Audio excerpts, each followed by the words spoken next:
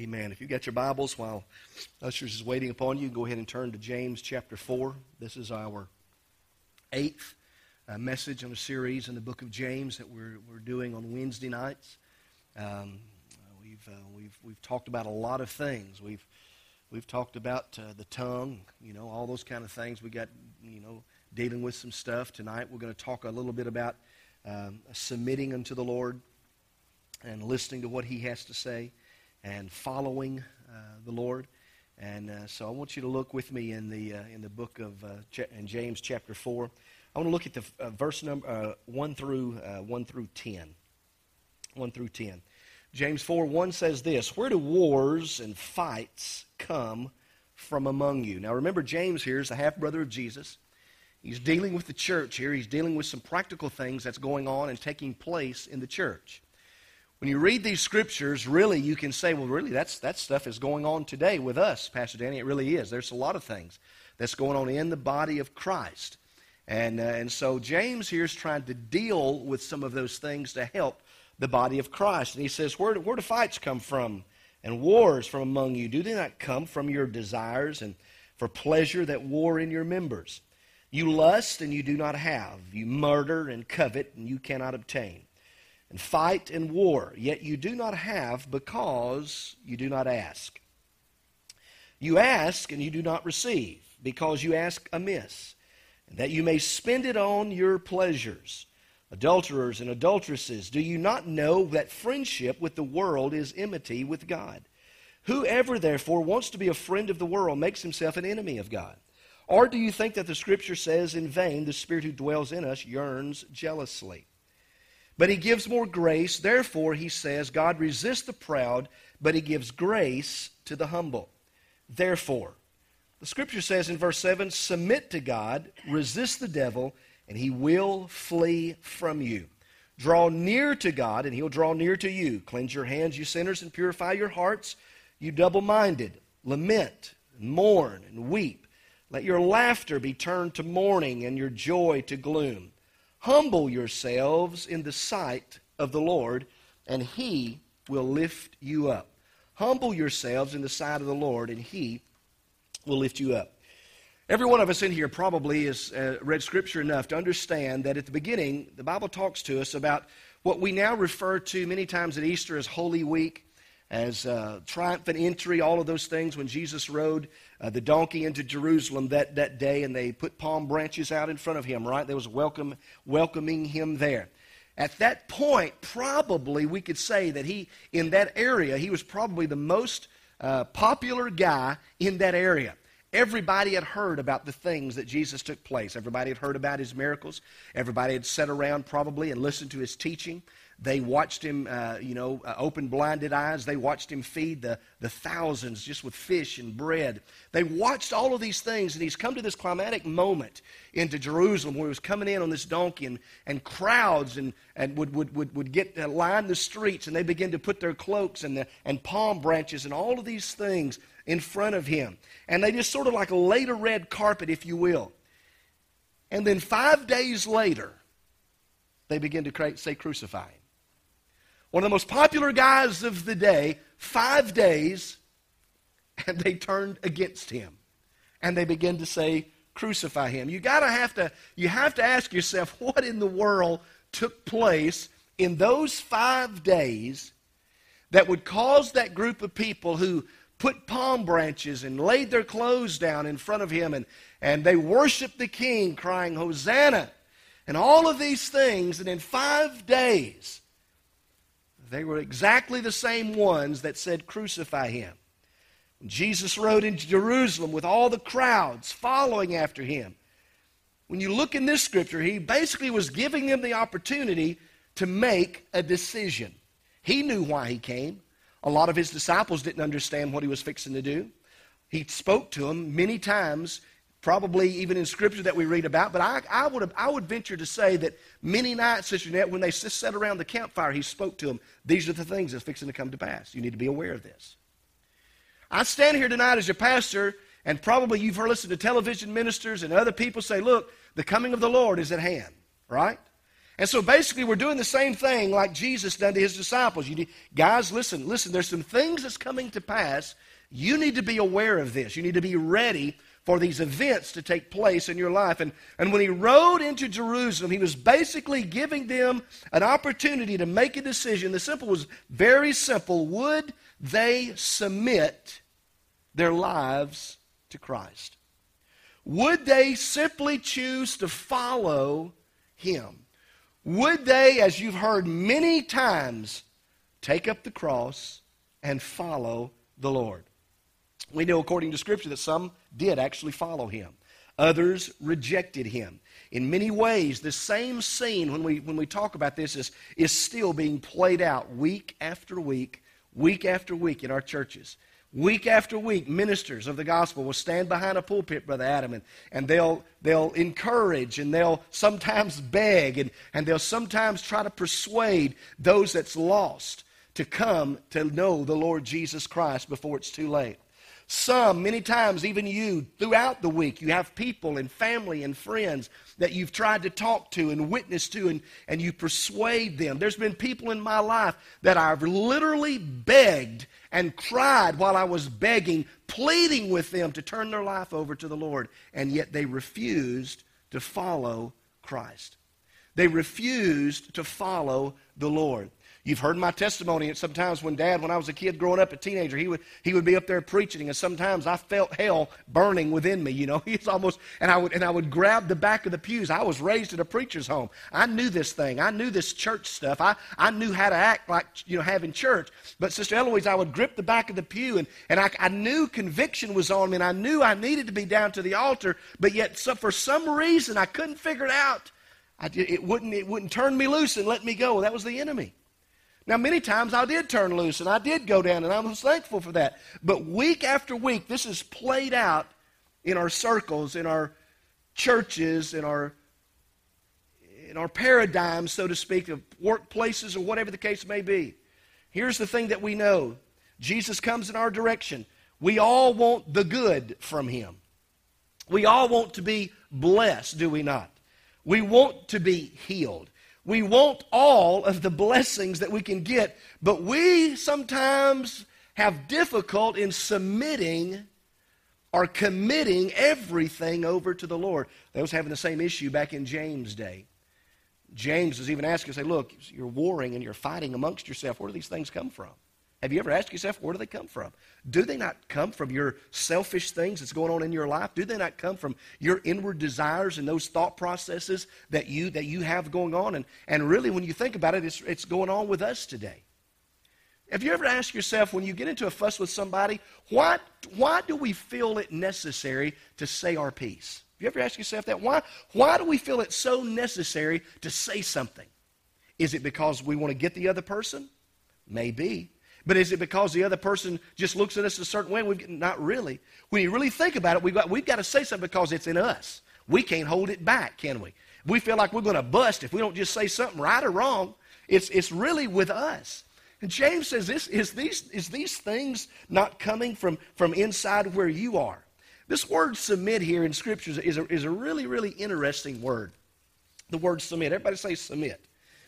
When you look at this word, it comes from a military word, and we even get a root word called a hypno, where we get the word hypnosis. Hypnosis. Anybody ever been hypnotized before? You don't have to raise your hand. But hypnotized.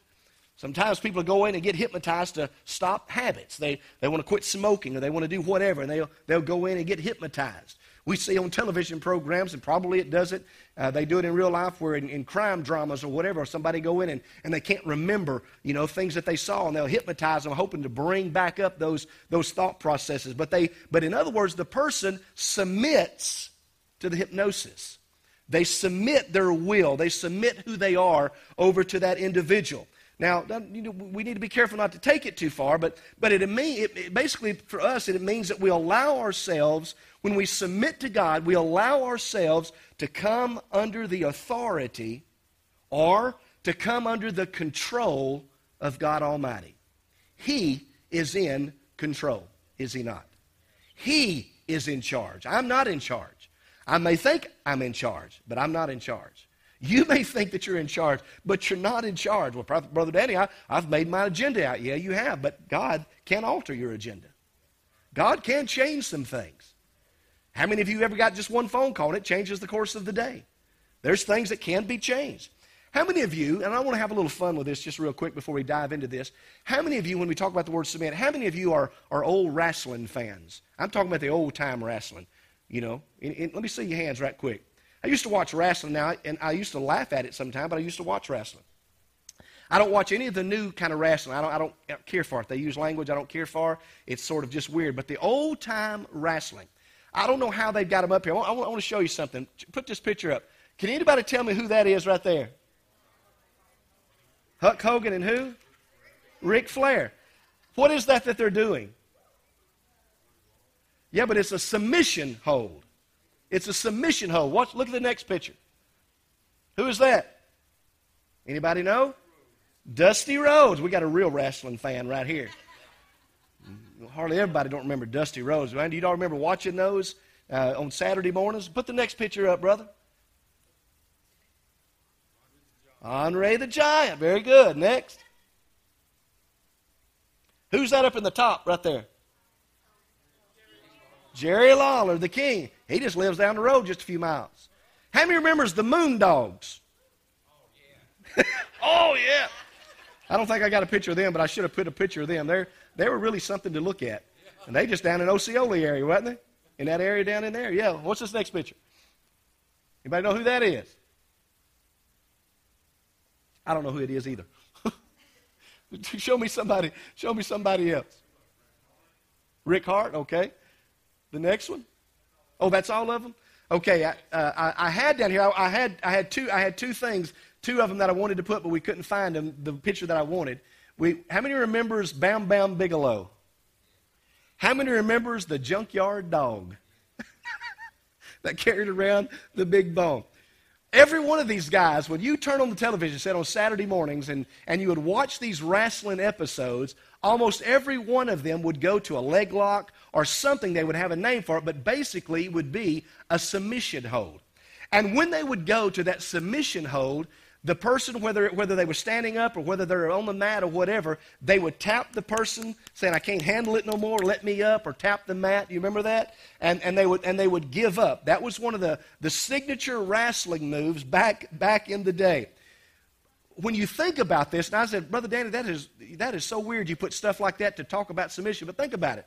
One of the biggest obstacles that we face today is considering to be a follower or submitting unto the Lord.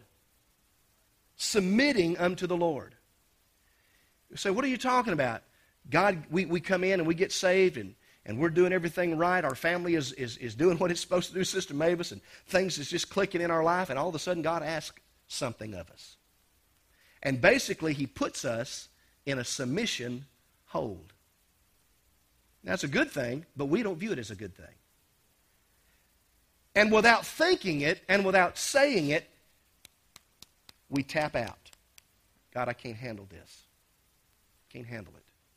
I'm okay with just coming to church and listening to good worship and listening to good singing and listening to good preaching and all those kind of things. But boy, what you've asked me to do, I don't know that I can do that. And we tap out with God.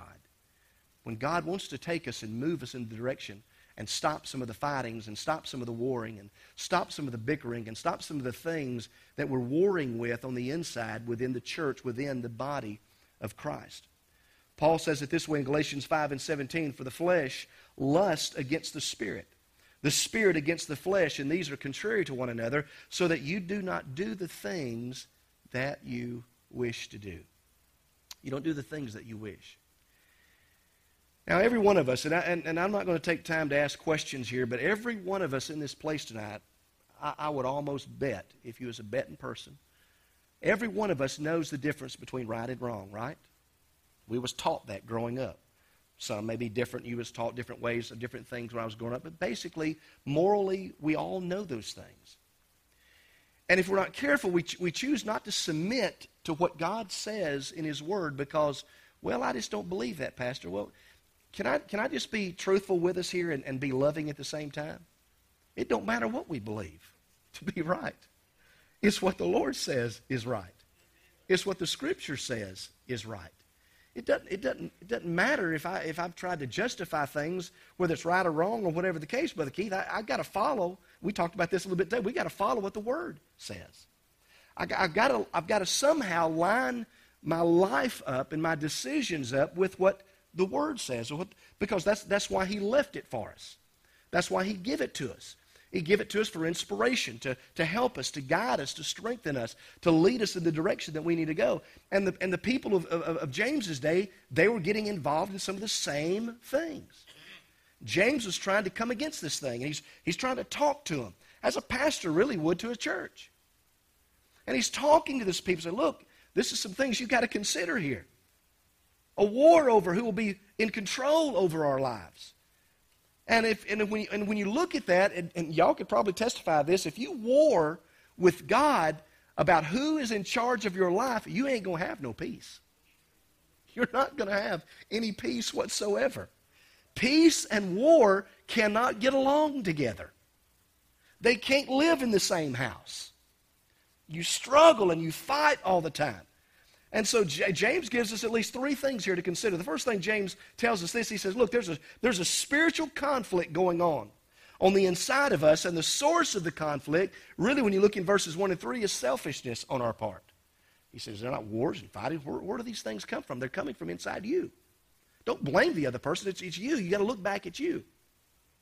Now, when you think about this, really, this is really basic stuff when it comes to following Christ. But it hasn't changed since James's day, or probably even before. People war. They fuss with one another. The Israelites, they fussed when they got out of Egypt. They fussed while being in Egypt. They fussed by eating what they ate. They fussed by being slaves. God delivered them. He brought them to a land, and then they get out there and they get stuck at the Red Sea and say, why couldn't we just stay in Egypt? At least there's graves there we could be buried in. I mean, they ain't got nothing, but at least they're there. At least we had some leeks. You know, there's some things that we could eat there, but what are we going to do? Now we got the Red Sea in front of us. We got the Egyptian army behind us. And never could open their eyes up to the fact of seeing the handiwork and the miracle-working power of Almighty God. They had to be showed constantly. And you bring it up to where we are today, and typically that's exactly the same people that we are today. We're fighting wars and rumors of wars and all these things. He said, look, there's a selfishness problem going on. And when we look at pleasure in our lives as our primary goal, we have issues. Look, James uses these words here. Is there fights? Is there quarrels? Is there battles, killing? There's war going on inside of us. And God all the time wants to control those things. And when He wants to control, we'll let Him have a little bit, but there's part of me that I want to control, right? There's part of me that I feel like I have to control in my life. How many of you would be honest and just let me know truthfully that there's things in your life that even if you're married that you don't even want your spouse to do because you want to do it, because you don't think they can do it right? Yeah. We all have been there. We all have done that. Now, I'm not giving specifics because I don't want to get into trouble. But y'all have been through the same issues. Same issues. But we all have things that we feel like, if you'll just get back and turn it loose, I'll take care of this thing. If you just get your hands off of it, I can take care of this thing, right? We won't say it sometime, but that's what we're thinking. Get your hands off of it, I'll deal with it. And James says, look, you're wanting to control things that's really not your area of expertise. God is in control here. We want God in our lives, but we're afraid that we may have to give up something, and we'd rather keep the something instead of give it to God. And God all the time is saying, if you'll just give it to me, I'll take care of it. If you just give it to me, I'll take care of it. Second thing I noticed, James says, look, as a result of this conflict, you're in rebellion. You're in rebellion against God. The Bible tells us in what place that rebellion is as of what? Witchcraft. We all think witchcraft is bad, but we don't put the rebellion and witchcraft a lot together. But the Lord did. He said rebellion is as witchcraft. We say stay away from the voodoo stuff. Stay away from that scary stuff. Stay away from those demonic things, and we need to. But we don't even think about our rebellion and when rebellion rises up within us. You know what I'm talking about, right? Rebellion. Y'all know what rebellion is, correct? A child does that sometimes when they're growing up. They'll rebel against you. You want them to do this, but they'll rebel, do the opposite thing, right? Sometimes spouses do that to you. Don't tell me not to buy that. Pastor, now you're stretching it a little bit. I know I am, but something to consider. Rebellion. And rebellion is one of those things that we resist to God's leading. We resist God's leading us and pointing us in the direction. We're trying to love one when we're made for the other, and we're loving that person. We want to come in unity with that person, but yet if you don't take your hands off of it, I'm going to kill you. We're in rebellion. We try to love the world when we were made for God. We try to love the world when we were made for God. I don't need to tell you this, but I'm going to tell you anyway. There's so much of the world that's taking up our time today, it's unbelievable. It's unbelievable. There's so much of the world and activities, and what I'm saying here, the activities that I'm speaking about, they're not necessarily wrong. It's not necessarily nothing wrong with it. But somehow or another, we've missed the balance of how to balance the thing. And we've slid far over here to the world side and all these wonderful things and these exciting things. And I want this for my child, and I want this for our family, and I want all of this, and I feel like I've got to do this and this and that in order to accomplish that. And I don't have but a good maybe 40, 50 years to work and retire and all these things when I'm able to get up there, because I want to retire at a certain age, and I want to have a certain amount of money in the bank account, and I want a certain kind of home, and I want to be retired down here, and I want the lake, and I want a boathouse, and I want and we go on and on and on. It'll stress you out, won't it? And if we're not careful, we'll allow those things to come in and play and get in the way of our relationship with God. Not that any of those things are bad. All of them are wonderful. And if you've planned for the future and you've done that, then more power to you, and God bless you. You've taken care of your family. That's how I look at it. But if those things begin to get in the way of our walk with God and our relationship with God, then we're in rebellion against God. Some of you are basketball stars, and I didn't even put his picture up because I didn't even want to look at him. How many remembers the guy by the name of Dennis Rodman? He plays basketball. Dennis Rodman, every time you saw Dennis Rodman, he looks differently. He'd have a new tattoo. He'd have a new earring. He'd have a new change of clothes. A lot of times it was women's clothes. One time he wrote a book called I Can Be Bad, something all by myself or something. And he showed up at the book signing with a wedding gown on, a white wedding gown. He had white hair, bleached his hair out white, nose rings. And I'm not talking about nose rings and tattoos tonight. I'm trying to draw a picture. He said, he wrote this book called Bad as I Want to Be. Bad as I Want to Be. And here's the thing that gets me sometimes. We have people like him, and I don't know him, and I don't want to sound like I'm judging him, okay? So I just want to make a point. But you have people like that in our world that have come out on the scene, and it seems like thousands will flock to him to get their autograph, to get his autograph. And it seems like that the badder they are, that the more following they'll have. Have you ever noticed that? You can have the baddest rock group whatsoever. Ozzy Osbourne, in his day, he was a bad dude as far as singing goes. Now, I don't know if you like that kind of music, but, here's a guy that he sung all kind of demonic kind of songs. He bit the head off of a dove in one concert, symbolizing biting the Holy Spirit. That's what he'll tell you, symbolizing biting the head off of the Holy Spirit. He brought religion into his concert, but yet thousands would flock this guy. We got another guy that was a Baptist minister's son, if I'm not mistaken, called Marilyn Manson. You remember him? To look at this guy, he'd scare you to death. This guy was a bad dude. Just look at this guy. And I didn't put any pictures like that, but I could show you some pictures that'll freak you out with this guy. And he would write 666 and upside down, and he'd do everything possible to blaspheme what you would consider blaspheme the Lord or blaspheme the Holy Spirit and come against Christianity and all of these things. But yet thousands of people would follow him. Let's come up to where we are today. We have folks in our land today that get naked, jump on a wrecking ball, and saying, I came in like a wrecking ball. And thousands would follow her. Want autographs. All kinds of things.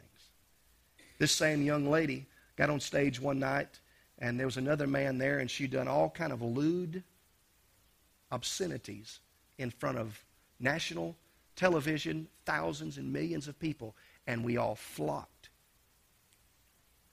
Now, you say, Pastor, why are you bringing this up? Let's go again. Pete Rose, baseball fan. He done things like bet against his own team. You know the story behind it. Alex Rodriguez, who was a great baseball player, talking about using steroids, and we could go on and on.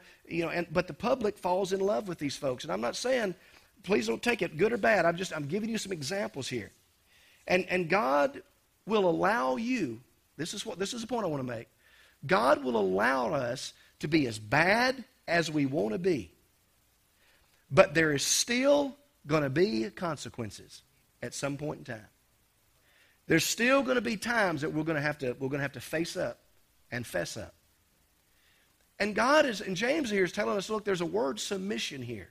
That if you and I can learn to submit unto the Lord, if we can learn to submit who we are unto Christ, if we can give our life over to the Lord. We live under the mistaken impression that there's three ways to live life. We can live life God's way, Satan's way, and our way. But the problem with that is, no, there's really two ways. It's not going to be your way. You're not living for God, you're living for the enemy. So we live God's way or we live the enemy way. And James here tells us in this chapter 4, said, look, there's a spiritual war going on, and it's still happening today. There's a spiritual conflict going on. Now, we could list a lot of things in this title right here with spiritual conflicts going on. It could be an inner thing. It could be a relational thing. It could be a marital thing. It could be a friendship thing. You could go on and on and on and on and on. But there is a spiritual war. And here's what I want you to get tonight, if you don't get nothing else. We have lost sight of the fact of this. We know there's a spiritual war going on. But sometimes, let me back up. We know there's a war going on, but where our eyes are blinded to the spiritual side of it. We think we can take care of it. If I got an issue with you, I think I can take care of it. We deal with it. But listen, there's a spiritual thing taking place amongst us in the church body. There's a spiritual dimension that we've got to look at. And the enemy has us blinded so often. And the enemy causes our eyes to get off of this thing and put it on here because really that's what you need to look at. So the enemy met with Eve in the garden and said, look, the Lord, you can take a part of that. You can take a part of that tree. He's not going to kill you. He loves you. He created you, all of that. You'll be equal with God. You don't need to listen to him. And had her blinded. But not only was she blinded, but Adam was blinded as well. Because they knew what God had said. And we take these things that God says, how can I put this? We take these things that God says and we listen to them over and over and over again, and they begin to be, for lack of a better word, they begin to be crusted in our mind. They begin to be crusted over in our mind, and we don't see the real truth. I love watching these old antique and restoration shows. You know what I'm talking about? You find something and it don't look that good, but if you begin to work with it, you begin to knock off the rough edges and you begin to restore it, you begin to look at it, it begins to be a beautiful thing. Once you start working, that's the same way it is with us. Same way it is with us. Raymond, you'll like this. Look at me. There's a six-pack here. You can't see it, but it's there. Now, I don't know if you'll ever see it, but it's there. All right? And so you begin to work with it, and it finally comes to light, and God looks at us, And he says, look, there's just some issue. There's a few little issues here that you guys, we got to deal with. There's some submission things, but if you can get this straight, there's some promises there. There's some victories that's there. There's some things and places I want to take you to, but you can't get there because of all the crusted over stuff that's in your life. And we've got to get all, help me here, Lord. We got to get all the stuff out of the closet and get rid of it. We got to get all the stuff that's keeping and hindering us. And basically that's what James is saying. He said, look, your pride is getting in the way. Your submission, you have a rebellion problem. You have a submission problem. You're not submitting like you're supposed to submit. And there's a war and there's conflicts that's going on. James tells us, he said there's 10 commands that he gives us in this passage. He said you got to submit. You got to resist. You got to come near. You got to wash yourself. You got to purify yourself. You got to grieve even at times. There's mourning you got to do. There's some wailing sometimes that you got to do spiritually. Boy, that's heavy right there when you think about it. I mean, there's some times in my life a little old simple cry ain't going to be good enough to make me feel better. There's some times I got to wail before God. Sometimes I got to get alone with God and just get real with Him. You understand? I mean, we can put on a face long enough, but there's times we just got to get the face off. Got to get the mask off and wail before the Lord. We got to humble ourselves. Humble ourselves before the Lord. Humble ourselves. Humble ourselves. And when we do that, then the transformation will take place in our life. Jesus told us this parable in Luke chapter 14. He said, or what king going to make war against another king does not sit down first to consider what he's able with 10,000 to meet him who comes against him with 20,000? Or else, while the other is still a great way off, he sends a delegation to ask conditions of peace. So likewise, whoever of you does not forsake all, we could add that word, submit all, give all unto the Lord, you cannot be my disciple. You can't be my disciple. So there's a submission there. There's a thing that I've got to let go of. I've got to let go of some stuff in order to be a disciple of Christ. And what that means is when I come to do battle with God, I got to understand one thing. When I come to do battle with God, I ain't going to win. I'm not going to win. He's going to win every time. He's going to win every time. And so you'll have two choices in your life. You can either listen to Him or not listen to Him. You can either submit to Him or not submit to Him. We have that choice to make. Again, get back to the thing I told you earlier. There's been people in my life that I've talked to and tried to witness to that I've literally begged on hands and knees, tears flowing, begged them to turn their life around. They run from it. Only to discover a few weeks or a few months or a few years down the road that life didn't end up too good for them. Didn't end up. And so we have to learn to submit. Here's the tough part. A relationship with God is all or nothing. If you're going to have a relationship with God, it's all or nothing. Now, I don't want to hurt anybody's feelings, but let me stop here long enough to say, now I'm including myself here. Brother David, if I come to the house of the Lord and I'm not right with God, I can raise my hand all I want to. It ain't going to do me no good. I can speak in tongues all I want to, but it ain't going to do me no good. I can shout all around this place all I want to, but it's not going to do me no good. The first thing I've got to do is repent. I've got to surrender to the Lord. I've got to submit to His leadership. I've got to submit to who He is. I've got to submit to His authority. I've got to submit to His lordship. I've got to, at some point in time, I've got to recognize it ain't about me. It's about the Lord. Will I give my life over to the Lord? And if things get in the way, it begins to be a pride thing. Pride gets in the way. But James tells us 4 and 6 here, I've got to submit. When I resist the devil, the Bible says he'll flee from me.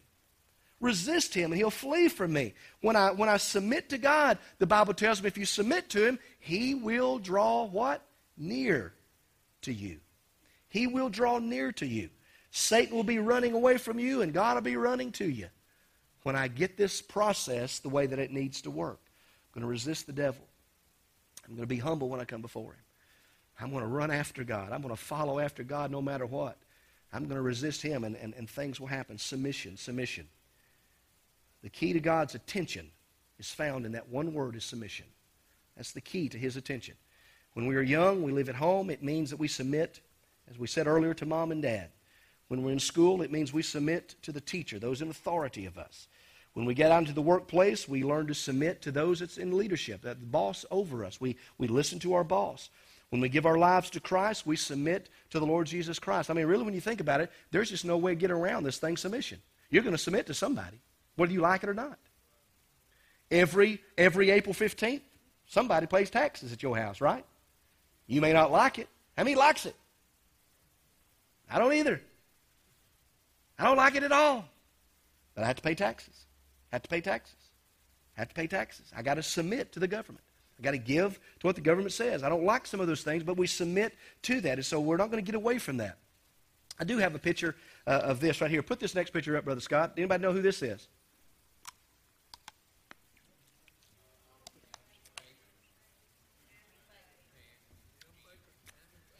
Jim and Tammy. She's looking really good right there. I have saw her where you can't stand to look at her. I'm serious. I'm not being ugly. She had so much stuff on, I couldn't tell who she was. How many of you used to watch Praise the Lord, PTL? Nobody? Used to watch it all the time. I loved it. I loved it. Had some great singing on there, great preaching. In its heyday, it was going. I'm not going to give you an amount, but I'm going to tell you it's an astronomical amount of money that every week would come into that place. It would blow you away if I told you. You can go look it up. An astronomical amount of money. I believe with all of my heart that Jim and Tammy Bakker, when they started out, done the right thing. I do. I believe their heart was right. I believe they wanted to get the message of Jesus Christ. Now we know it as TBN today. I'm not trying to relate the two. I'm just saying that's TBN is the day. But back then it was PTL. PTL. That was the main Christian broadcasting network, shows, all of these things. I believe their heart was right. Had some great teaching, all of those things. Brought people in. I don't know where it went wrong, and I'm not here to debate that tonight. But contributions come in a lot every week. But pretty soon, things got clouded. Pretty soon, the purpose of their ministry got a little obscure. Pretty soon, they begin to see the dollar sign versus what the Lord wanted to do. Pretty soon, people begin to see, well, your dog has a house that has air conditioning in it, and it's elaborate. And pretty soon, people begin to see, well, you have 4 or 5 houses, and they're everywhere, and they're elaborate. And pretty soon, people begin to see that you're driving around a Rolls Royce and Mercedes-Benz. And I'm not saying that it's wrong to do that. Y'all, you understand what I'm trying to say, right? But their thought process got obscure. Jim Bakker began to sell shares to this PTL, whatever, theme park, hotel, and it was phenomenal. When you looked at the pictures, everybody wanted to go there. I mean, it was the place to be. You get off on vacation, and that's where you went. You went to South Mill, or where is Fort Mill, South Carolina. Fort Mill, South Carolina. And you wanted to go to Praise the Lord, whatever that was. Theme park, water park, hotels everywhere, big tower of hotels. You could buy timeshares. And he began to sell more timeshares than actually what he had in rooms. And it caught up with him. I didn't put this picture up here because I don't like looking at it, to be honest with you. But how many remembers on the news one day, you saw Jim Bakker coming out of a courthouse with handcuffs on and he crying and just being drugged basically out and being sentenced. I could go on and on with ministries. Jim Bakker is many of y'all know they got divorced. Many of you know that Tammy Faye passed away. Jim is remarried. He's over in Branson, Missouri right now doing a Christian ministry, doing a good work. He really is. You can go watch his breakfast show over there. If you go over there, you can go catch up with him. He's white-headed. He don't look like that no more. But God has delivered him. God has saved him and set him free and doing a good work. But then it got in the way. There's all kind of issues that got in the way. And the word submission, somewhere lost. He ended up in prison, stayed, several years. But he wrote a book later on in his life, and this is what I want to leave you with. And in every chapter of his book, Sister Mavis, he began to tell the story of what happened to him and Tammy Faye and PTL. And at the end of, I don't have the book, but you can go find the book. You can look it up. At the end of every chapter, this is what he said. I was wrong. At the end of every chapter. He'd tell something else about what took place in his life and ministry. And he ended up, I was wrong. I was wrong. I was wrong. There comes a point when every one of us, at some point in our life, we have to admit, I was wrong. There's nothing wrong with that. That's a good step, to be honest with you. We look at it from a negative standpoint, but it's actually a positive thing. Because when you can come to the end of yourself and say, hey, I was wrong, that's where you can begin. That's where you can start. That's where you can start over. God's not wrong. We're wrong. And we blame God for this, or we'll blame God for that, or we'll blame one another for this, but we got to look at us. We have to look at us. And James was trying to show us that from a practical standpoint in the Scriptures. There's an old story that you've heard me say. I've told it probably 2 or 3 times, but I want to end it tonight about the old lighthouse. Lighthouse is standing there. The lighthouse tells a story. Captain of the ship is captaining the ship. I know that ain't a word, but he's captaining the ship. And he's out there sailing and all that, and he sees this lighthouse from a distance, and the lighthouse sees him, and the lighthouse sends a message, hey, alter your degrees 10, or alter your course 10 degrees. The message was received, said, no, alter your course 10 degrees. When the lighthouse done that, the captain of the ship, he got real angry, got upset, and because he was in charge, he had command, and so he sent a second message, he said, alter your course 10 degrees. I am a captain. Another message was received, and he said, no, alter your course 10 degrees. I am a seaman 3rd class Jones. Immediately, the captain sent a third message. He said, knowing the fear that he would instill, he said, alter your course 10 degrees. I am a battleship. The reply came back, says, alter your course 10 degrees. I am a lighthouse. Communication got a little conscrewed there and mixed up a little bit, but they knew at the lighthouse, you got to move, you got to change. And too many of us, we act like this captain of the ship, and we think we're in charge when we're really not in charge. And we try to tell God everything to do. We pick and choose what we believe from the Bible as if it was some kind of a buffet line for us. And I'll take more of this, less of that. Whether it's giving, whether it's tithing, whether it's obedience, whether it's talking and gossip, and whatever you want to add there. I don't like this, I don't like that. And all that, and we accept Jesus. We want him in our life, but yet there's other things that we want to hold on to, and it don't work like that. And the truth about it is, we know that life is short. And Brother Wendell, he told me last Sunday, we out in the front area, front lobby out there, and it's true. How many can agree with me that the older you get, the faster it is, faster life is, and life is short. Life is very short. Matter of fact, James even tells life is a what? A vapor. It appeareth for a little while, and then it vanishes away. When I was 15, Brother Larry, I thought, boy, I had all kind of time left. I thought Daddy was old. Do y'all know how old Daddy was when he moved to Cherry Street and moved to Blytheville? Was you? Late? It wasn't early 30s. It was late 30s. What? I think it was late 30. You can count it up. It don't matter. Here's the point. When he moved to Blytheville, I was a senior in high school, getting ready to be a senior in high school, Brother Keith. I was 16, 17, somewhere in there. And I thought my dad was old. I remember thinking that. He's old. I'm 55 tonight. 55 is young. I don't think I'm old. But I thought he was old at 38. Life is short. Life is short. We're here for a moment and then we're gone the next. As we said, the Bible talks about we're here just for a little time, a vapor. We're like a vapor. It appeareth for a little while and then it vanishes away.